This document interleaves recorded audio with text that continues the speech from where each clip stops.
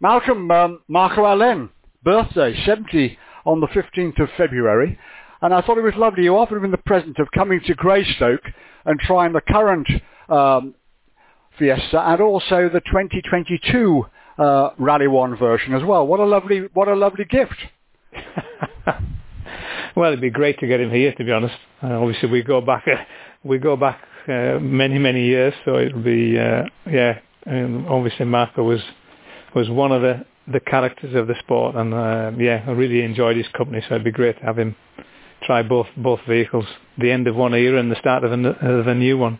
Absolutely right. I mean, his career started, I think, in an Escort, but basically, I mean, we remember him more than anything else in probably the years when he was with Fiat and with Lancia, and of course the Lancia Stratos, which was a beast of a machine, but an amazing-looking rally car, like the RS200, of course, that Ford had as well.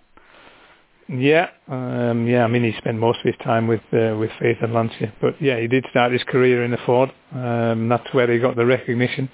So. Yeah, I mean, he also, I mean, probably a lot of people don't know, but he actually, he did some testing with us back in, I think it was back in 1982, 83, when we were doing the 1700T with Ford as well, so. Crazy. I mean, 129 rallies, 19 wins, and the last win was in fact on the Lombard RAC Rally in 1988. And I think back to 1998 and Lombard as a sponsor, 19 years sponsoring the RAC Rally. Obviously Network Q came on board, and then we look at the current situation. Obviously the Rally GB was cancelled last year because of COVID-19. Is not in the World Rally Championship calendar for 2021. Is this the end of the road? I mean, we talked about Northern Ireland, I know, but do you see it as the end of the road for Rally GB?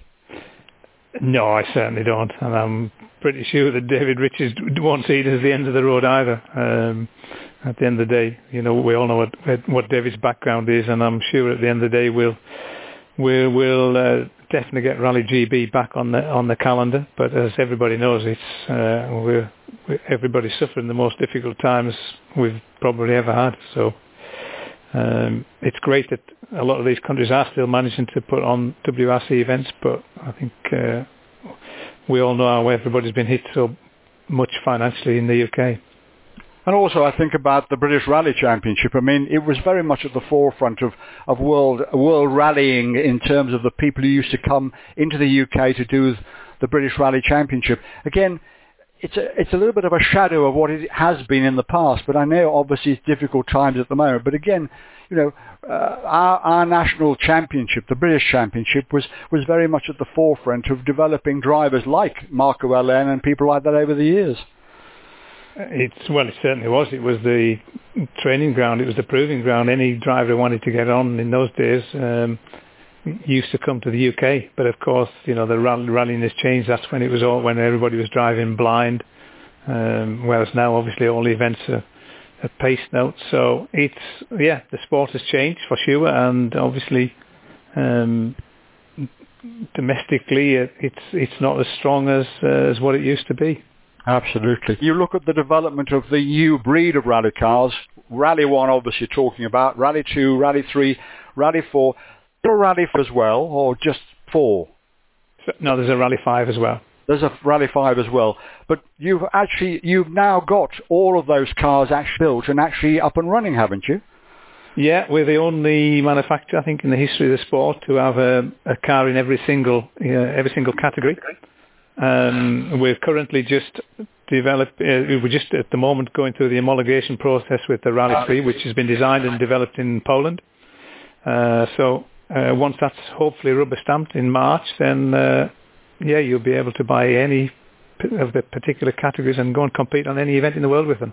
Arctic Rally coming up to the next round of the championship. Obviously, this in a sense replaces the Swedish Rally. I had a chat with Gus Greensmith, and he seems very positive about things and obviously wants to get on and prove himself. But I mean, as far as Arctic Rally is concerned, I mean, you know, it's an interesting event. It's going to be obviously a very snow-clad event, which is fantastic. But what are your thoughts about Arctic? I'm really looking forward to it. I mean, I think it's going to be the first time for a number of years that we've had a real 100% genuine proper snow rally. I think the conditions will be absolutely fantastic. It's a new event for everybody. I think it's great for Gus as well, again, with it being a new event for everybody. So he's on the same level, and he had a very difficult Monte Carlo. But, he's going from an event, Monte Carlo, where you had so inconsistent grip and so difficult conditions, to an event which will be everything will be so consistent because the grip level's basically stable the whole way. It's the same all the way through the stage.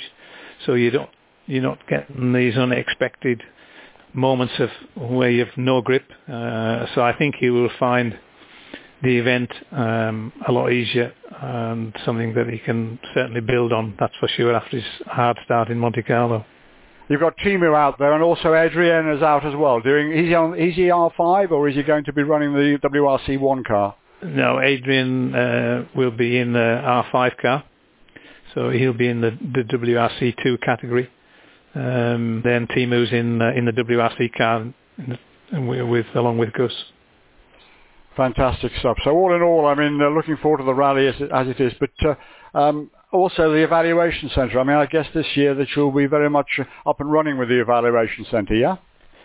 Yeah, we're not far away. I think we should be having the whole thing handed over to us in a couple of weeks. So yeah, it's not long until we'll be hopefully fully operational. Fantastic.